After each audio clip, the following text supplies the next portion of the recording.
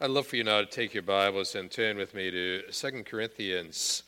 We're in chapter 2, verse 5 down to verse 17. We have still another insight as to what's involved in our relationship to God through Jesus Christ. Now, what we've been doing is to explore over the course of these Sundays together various phrases, haven't we, that have been associated with Jesus Christ. We have pondered, for example, what does it mean to be in Christ? There are those that don't know Jesus Christ as Lord and Savior. We would say that they are outside of Christ. Therefore, we also have to consider, what does it mean to go through Christ? Because so many people in this world will bypass Christ in their attempt to get to God. But God has established one means to come to Him, and it is through Jesus Christ, Savior and Lord. Well, there are other phrases we've been exploring, but this morning we're going to be looking very carefully at a phrase of Christ that are found in these verses. So picking it up now in 2 Corinthians chapter 2, verse 5, look for that phrase and see how it relates to your life and to my life. Because here we find, now, if anyone has caused pain, he has caused it not to me, but in some measure, not to put it too severely to all of you. For such a one, this punishment by the majority is enough. So you should rather turn to forgive and comfort him, or he may be overwhelmed by excessive sorrow. So I beg you to reaffirm your love for him. For this is why I wrote, that I might test you and know whether you are obedient in everything. Anyone whom you forgive, I also forgive. Indeed, what I have forgiven, if I have forgiven anything, has been for your sake in the presence of Christ, so that we would not be outwitted by Satan, for we are not ignorant of his designs. When I came to Troas to preach the gospel of Christ, even though a door was open for me in the Lord, my spirit was not at rest because I did not find my brother Titus there. And so I took leave of them and went on to Macedonia. But thanks be to God, who in Christ always leads us in triumphal procession, and through us spreads the fragrance of the knowledge of him everywhere. For we are the aroma of Christ to God, among those who are being saved and among those who are perishing. To one a fragrance from death to death, to the other a fragrance from life to life. Who is sufficient for these things? For we are not like so many peddlers of God's word, but as men of sincerity, commissioned by God, in the sight of God, we speak in Christ. Now, we're going to try to make sense out of these words and see how relevant and applicable they are to our lives. Let's look to our Lord together in prayer. And our Father, what I want to do now is we're coming into your presence. I want to pray first of all for anybody in these services today who's coming, who has found that they've been indifferent so far to Jesus. Maybe he or she just has not taken seriously the exclusive claims of Jesus Christ, but is finding that there's something attractive, something alluring about this, but at the same time overwhelmed by the fact that what Jesus is saying about himself, what Paul is teaching about Christ, is very exclusive. That there is a centrality to Jesus, that there is an exclusiveness about Jesus. There is a distinctive about Jesus that separates who he is from all others, that separates what Christ has done from anything and everything we have done. We want the centrality of Jesus Christ to be our focal point this morning again. So in these minutes together, it's our prayer that you would again warm these hearts, engage these minds, and shape these wheels. We've come here to see Jesus and Him only. Praying these things again now in Jesus' name. Amen.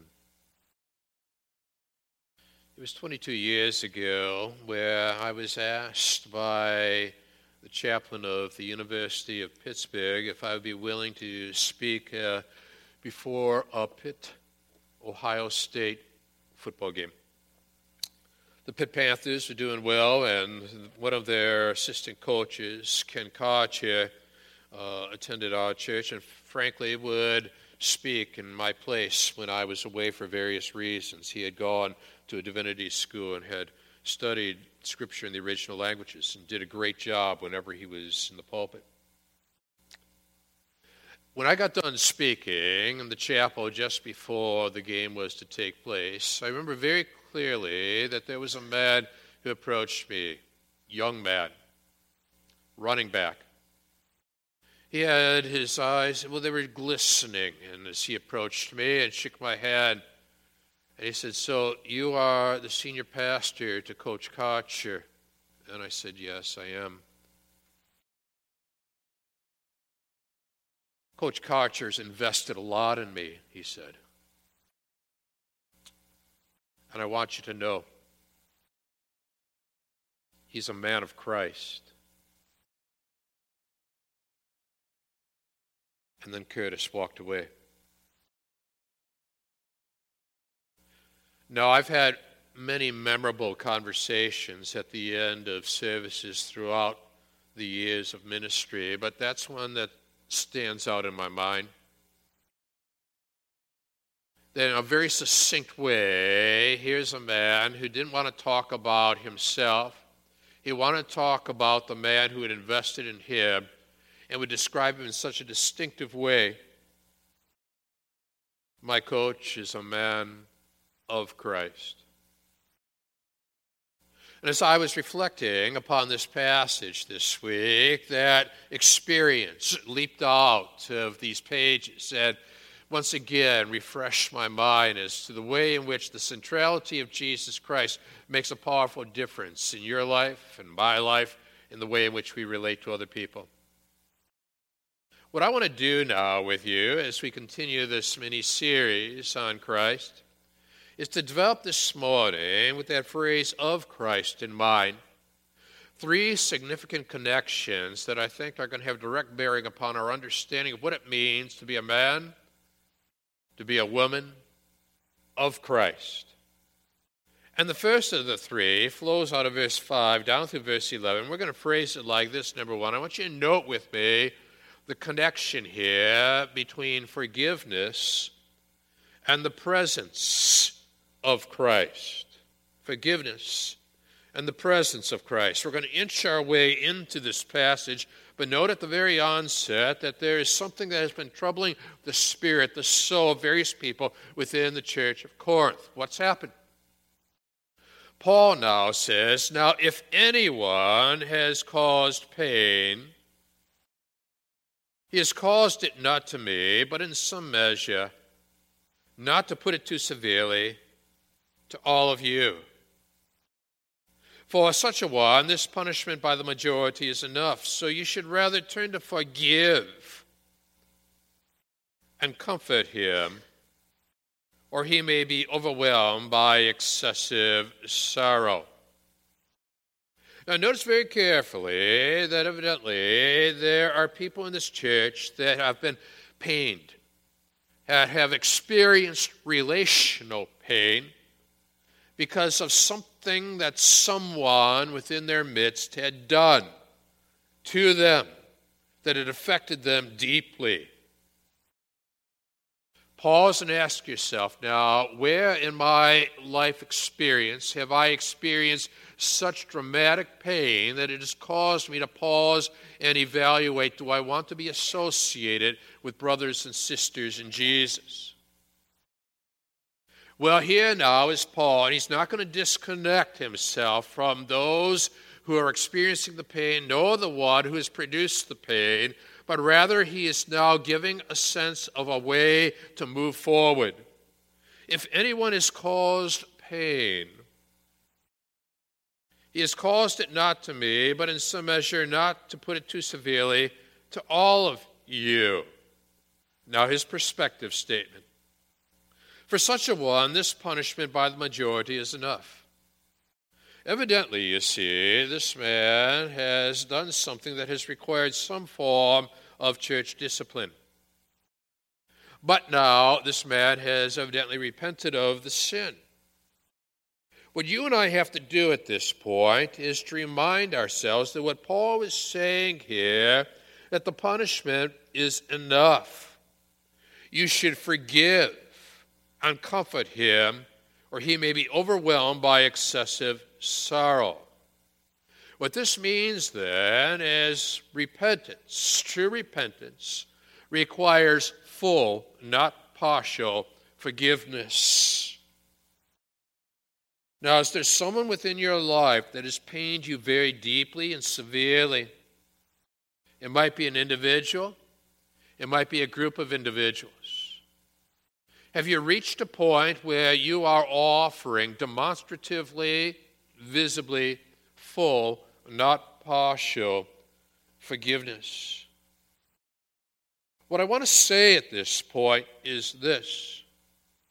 There's a difference between forgiveness and probation.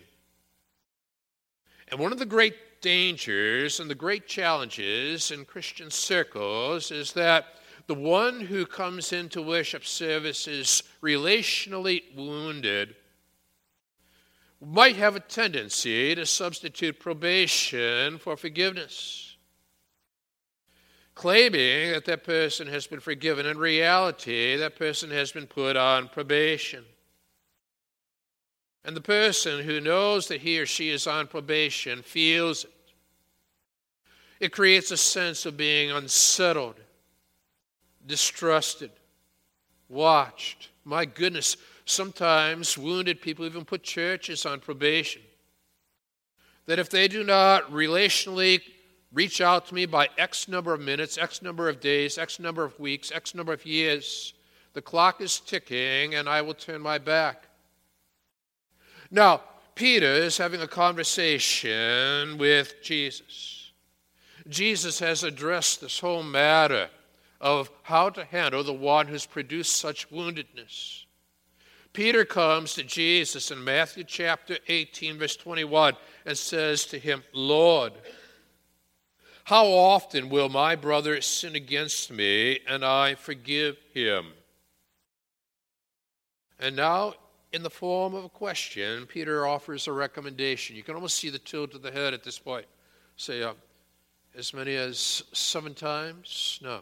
What Peter was doing at that point was trying to cap forgiveness, wasn't he? You ever try to cap forgiveness? And say, I will allot only so much time and so much behavior. If they don't meet my criteria, well, then they will remain on probation, but I'll distance myself from him, her, or them. And the words of Jesus come crashing down upon the soul. Jesus said to him, I do not say to you 7 times, but 77 times. Not exactly, you see, what Peter wanted to hear.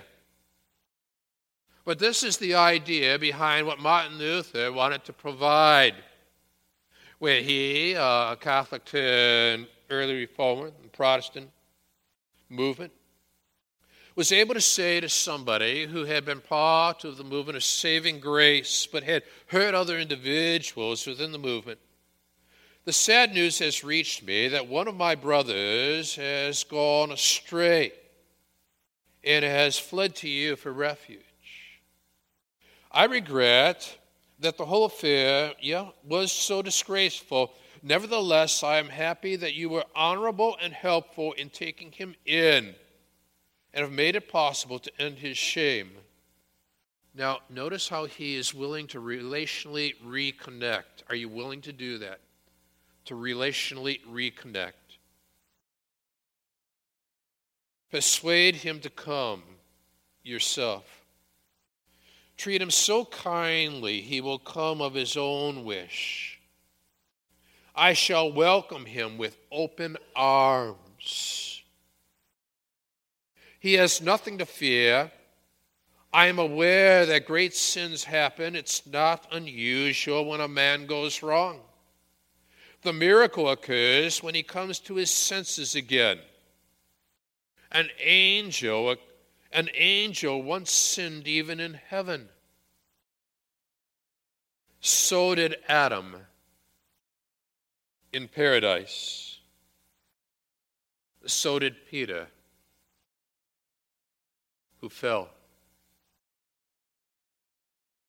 And the one who would fall, Peter, wants to cap forgiveness. Does he realize that this will work against him if he does so?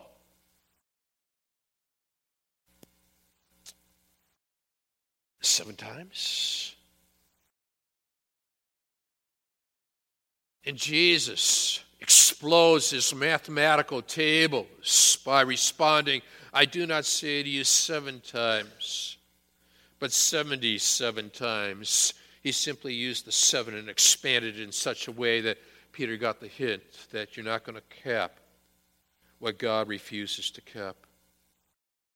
Are you thankful that God has not put you on probation when you were saved by grace through faith? But now, having grasped that understanding, is there a natural tendency in the soul to put others on probation rather than to offer forgiveness and reconnect when there has been a disconnect in your life, in your heart, in your soul, yes, in your relationships through the course of the years? Well, he notes the pain, doesn't he, in verses 5, 6, and 7. But so did Luther when he wrote to his gathering people who loved Jesus as he did. But then adds a perspective now as he moves them through the pain they've experienced in 5 through 7 to the love they're to be exhibiting in verses 8 and 9. So I beg you to reaffirm your love for him. In other words, it's not enough to say, but I affirmed my love to him in the past. What you need to be able to do is to reaffirm your love for him in the present. Are you doing that? Maybe somebody has crushed your spirit and you feel so tremendously disconnected. And you say, but I affirm my love for that person, that group, that church, whatever the case might be in the past. And now what God is calling you to do is to reaffirm that love for that person, that group, that church in the present. For you see, true repentance calls for immediate and full forgiveness, not partial. And full forgiveness is demonstrative, not theoretical. And I love this fact. It's not probation.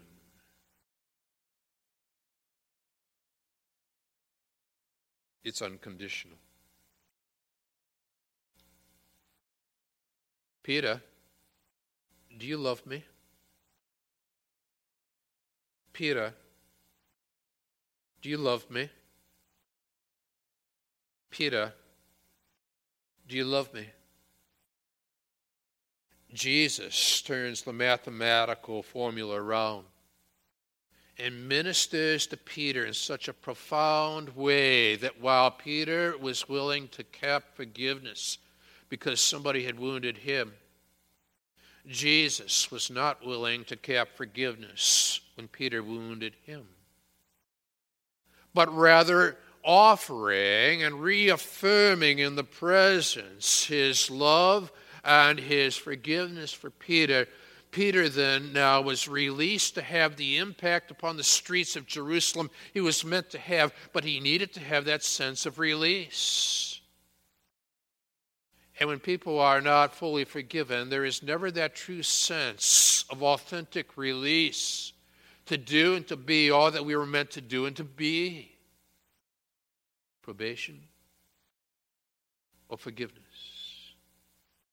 You note the pain. It's there, verses 5 through 7. But you are not going to be held in bondage to the bitterness of the pain produced.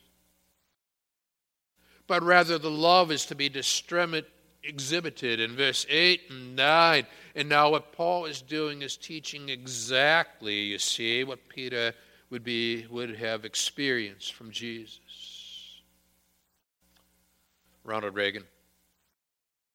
His attitude after the 1982 attempt on his life made a powerful impression on his daughter, Patty Davis. After his death, she penned these words. The following day, my father said he knew his physical healing was directly dependent on his ability to forgive John Hinckley. Let me say that again. The following day, my father said he knew his physical healing was directly dependent on his ability to forgive John Hinckley. By showing me that forgiveness is the key in everything, including physical health and healing, he gave me an example of Christ-like thinking. Are you giving a powerful example of Christ-like thinking in the way in which you manage the relationships that God has brought into your life, not so as to disconnect, but to reconnect? Yes, the pain was experienced, but nonetheless the love is to be exhibited. And now what I want to do with you is to, in this whole matter of the connect the forgiveness that we ought to offer to the sense of the presence of Christ that needs to be felt. Look carefully at verse 10 and 11. Anyone whom you forgive, I also forgive, Paul writes to them. Indeed, what I have forgiven, if I have forgiven anything, has been for your sake. And mark this, there's your of Christ, in the presence of Christ. Paul has such a sense of the presence of Christ. When one disconnects from those who produce the pain, not only do they disconnect from the presence of those who produce the pain, they disconnect furthermore from the presence of Christ. And then we wonder, where are you, God?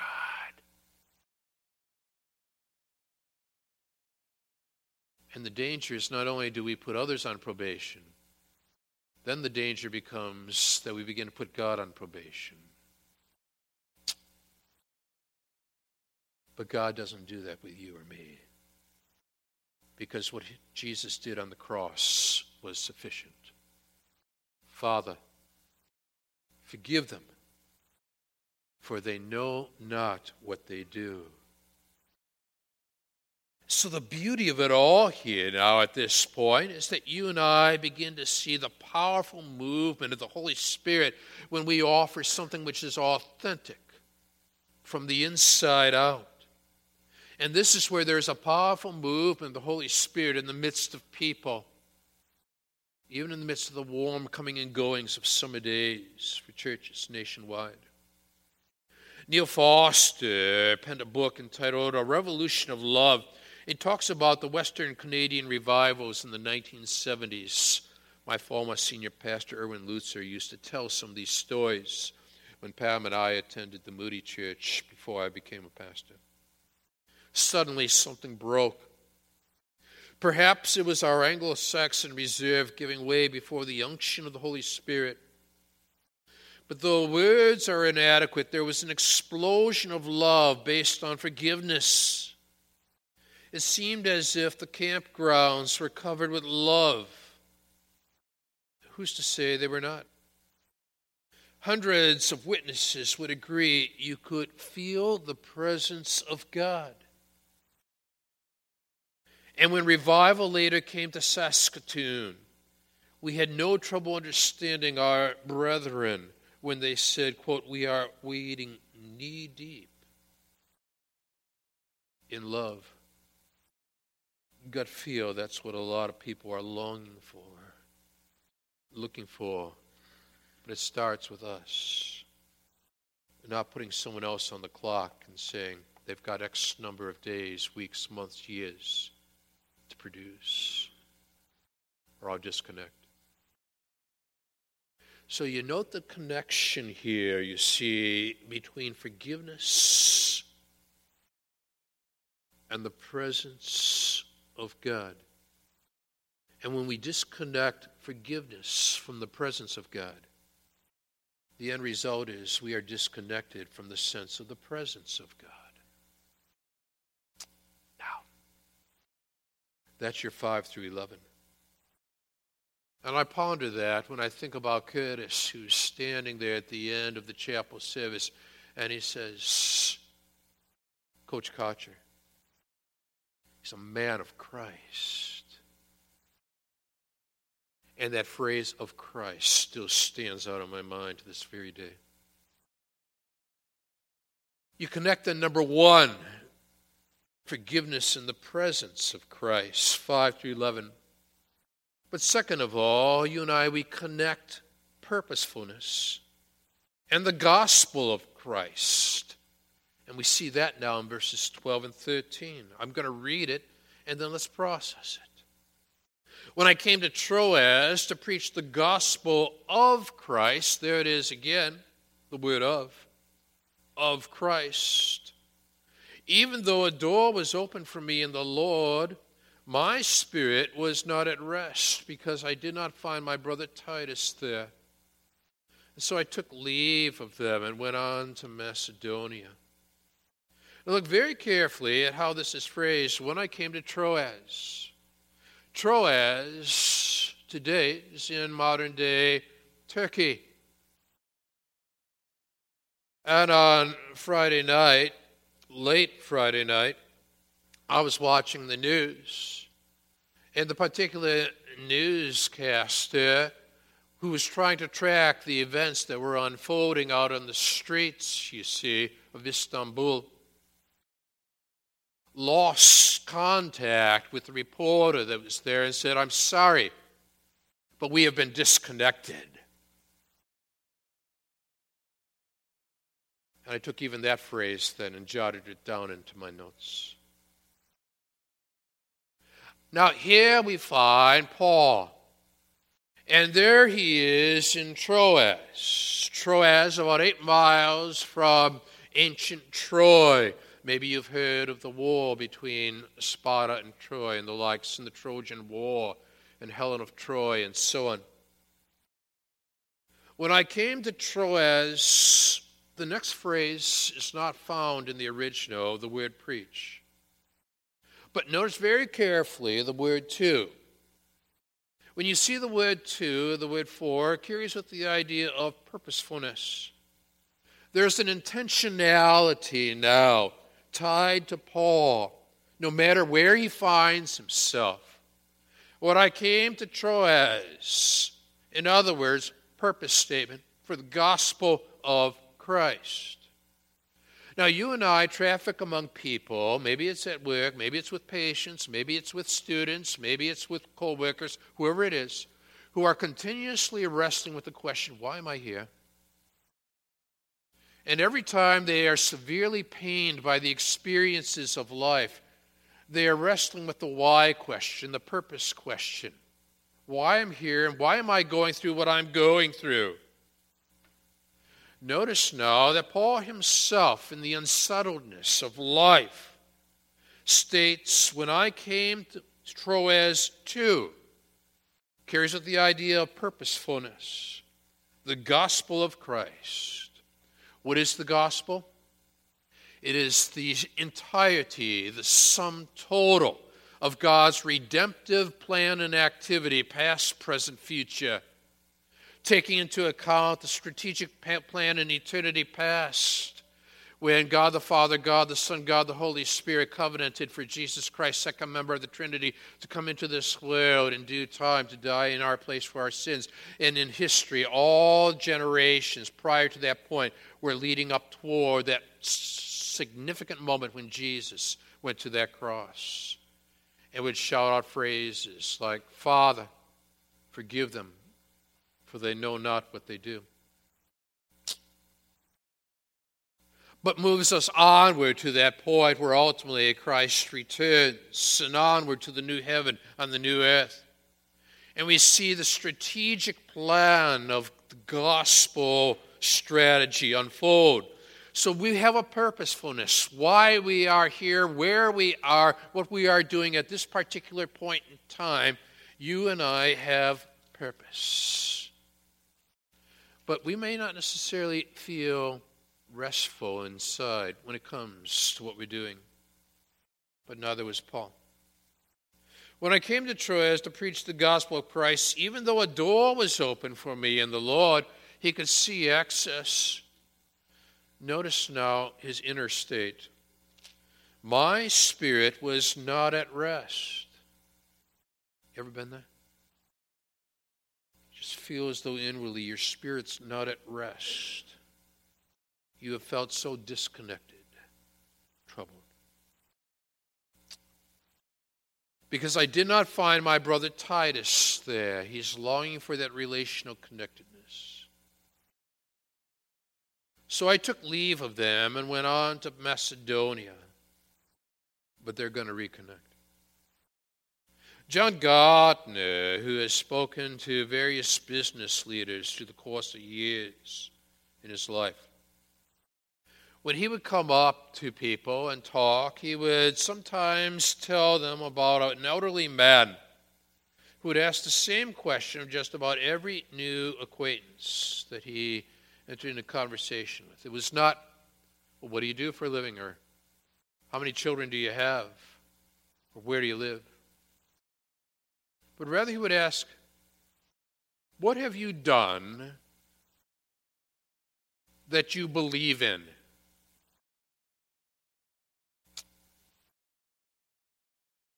Now that's a purpose question. It drives us then to start thinking seriously about what we are doing and why we are doing what we are doing and what we ought to be doing and what is it that I truly believe in that as a result has impact in terms of what I do. Now Paul was a man of purpose. He did not just simply randomly move through the days of his life. If you and I are going to be people of purposefulness, we've got to be people marked by forgiveness. Forgiveness and purposefulness go hand in hand. Verses 5 through 11 have to be tied to verses 12 to 13. And the moment we choose probation rather than forgiveness, then we are into a state of confusion when it comes to matters of purposefulness. So you see the connections unfolding here. The presence of Christ in 5 through 11 has got to be tied to the gospel of Christ found in verses 12 and again in verse 13. And even though you might have the presence of Christ, and furthermore you have the gospel of Christ, there will be times where you're going to still experience the unsettledness of the soul. Don't let that stop you from pursuing the blend of forgiveness and the sense of purposefulness and what it is that God's calling you to do, to have impact, you see, for the glory of God. Now, there's a third connection I want you to see here. I'm going to read it slowly. I'll give you the main connection, read it slowly, and then show you a visual. But thirdly now, I want you to note with me not only the connection between forgiveness and the presence of Christ, we saw in 5 through 11, purposefulness and the gospel of Christ, we see it in 12 and 13.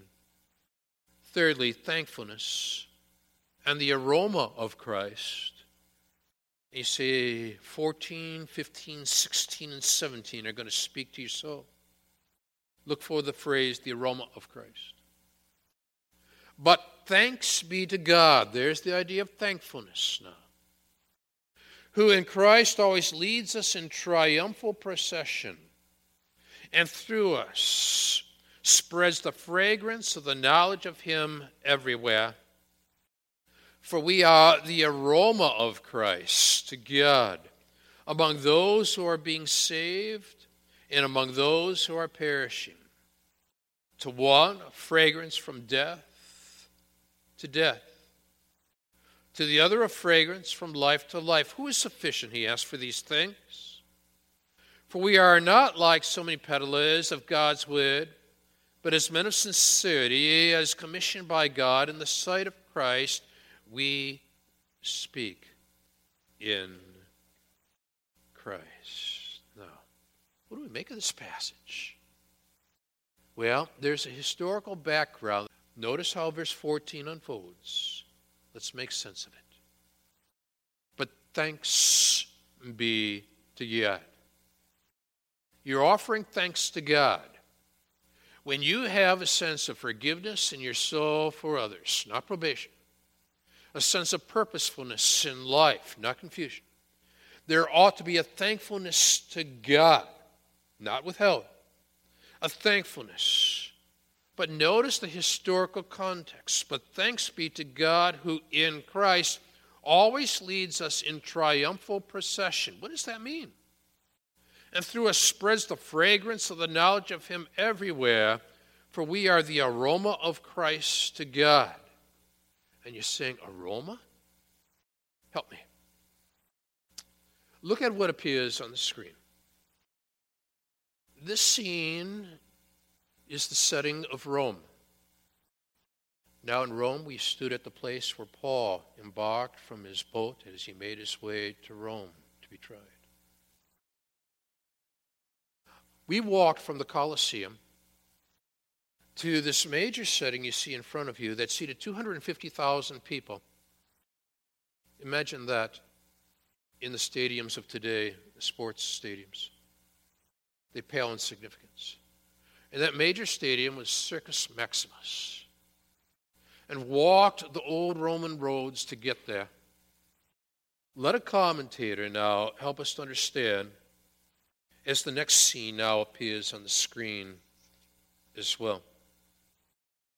The picture that I'm trying to create for you that's found here in verses 14, 15, 16, and 17 is the picture of the Roman triumph. Here's the background. If a commander-in-chief won a complete victory over the enemy on foreign soil, a general, if he killed at least 5,000 enemy soldiers and gained new territory for the emperor, then that general was entitled to what was known as the Roman triumph. A processional would be established in his honor. It would include this general riding in a golden chariot, surrounded by his officers.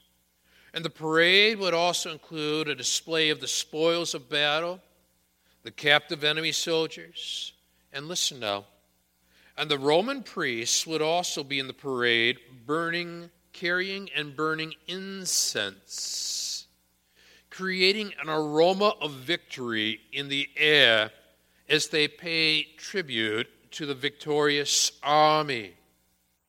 Did you seize that? Are you linking that now to what you have just found here in verses 14 and 15? But thanks be to God who in Christ always leads us in triumphal procession.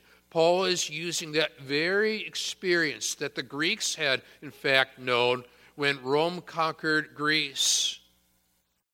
And some of their own family members then would have been taken in this processional as the priests were allowing the aroma of victory to cascade through the air and through us spread the fragrance of the knowledge of him everywhere. And now Paul applies this spiritually and adds, for we are the aroma of Christ. For you see, the procession would follow a route that would make its way through the streets that I walked in Rome. It would end at Circus Maximus, as the people of Rome would gather together and watch in the setting while the general would usher in all that had accompanied him and all he had conquered, as the crowd would stand and applaud, and the priests would offer the aroma of victory in the presence.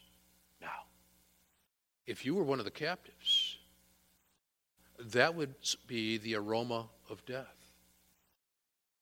But if you were one of the soldiers in alignment with the general, that would be the aroma of life.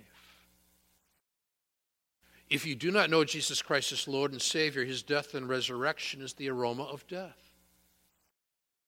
If you know Jesus Christ as your Lord and as your Savior, this is the aroma of life. And that's what stands behind this now when Paul would go on to say in verse 16, to one a fragrance from death to death, to the other a fragrance from life to life. And then poses the question, who's sufficient for these things? And then adds, for we are not, in verse 17, like so many peddlers of God's word. No. But as men of sincerity, as commissioned by God. In the sight of God, we speak in Christ. And that's why when you and I look carefully throughout the Scriptures, we have this sense, you see, of victory being established again and again and again in the writings here that are found throughout God's Word. For as John Stott in his book, The Cross of Christ, puts it, there was no defeatism about the early Christians. They spoke rather of victory. Even in the catacombs, their arms were lifted upwards towards the heavens to illustrate the resurrection of Jesus Christ. For example, thanks be to God. He gives us the victory. Again, in all these things we are more than conquerors. And each of Christ's letters to the 7 churches of Asia ends with a special promise to him who overcomes. And now you've tied it together. Forgiveness in the presence of Christ. Purposefulness in the gospel of Christ. Thankfulness and the aroma of Christ, as you see now the historical military background as the incense was being offered to the false gods in Rome. But the believer who loves Jesus Christ, his life, her life, is offered to the true God, who offered his Son and 3 days later was raised, you see, from the dead. You are the aroma of Christ. And I thought about that. When Curtis, at the end of his pro football career, was being inducted into the NFL Hall of Fame, and I was linking what he was saying then to what he had said to me prior to his NFL career. And sports writers were overtaken with his eloquence and his ability to communicate effectively even without notes. And I'm thinking about Ken and the impact he had upon Curtis's life. As Curtis made absolutely certain to give honor to the one who so impacted him and shaped his life for God's glory. Do you know Jesus Christ as your Lord and Savior? If so, your life's to be marked by a sense of forgiveness, not probation. Purposefulness, not confusion. Thankfulness, not bitterness. And our Lord gets all the glory. Let's stand together.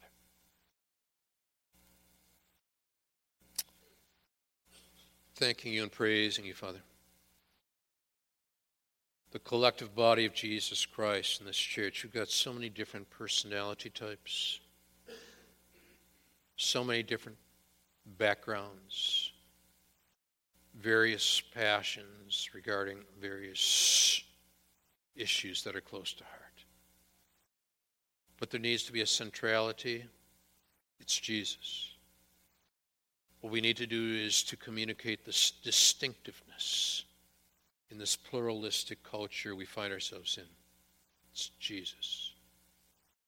So, Father, take what is here in these verses, and may we apply it now vigorously to our lives, so that we don't disconnect from you or one another, but we give you all the praise and all the glory. In Jesus' name. Amen. God bless you.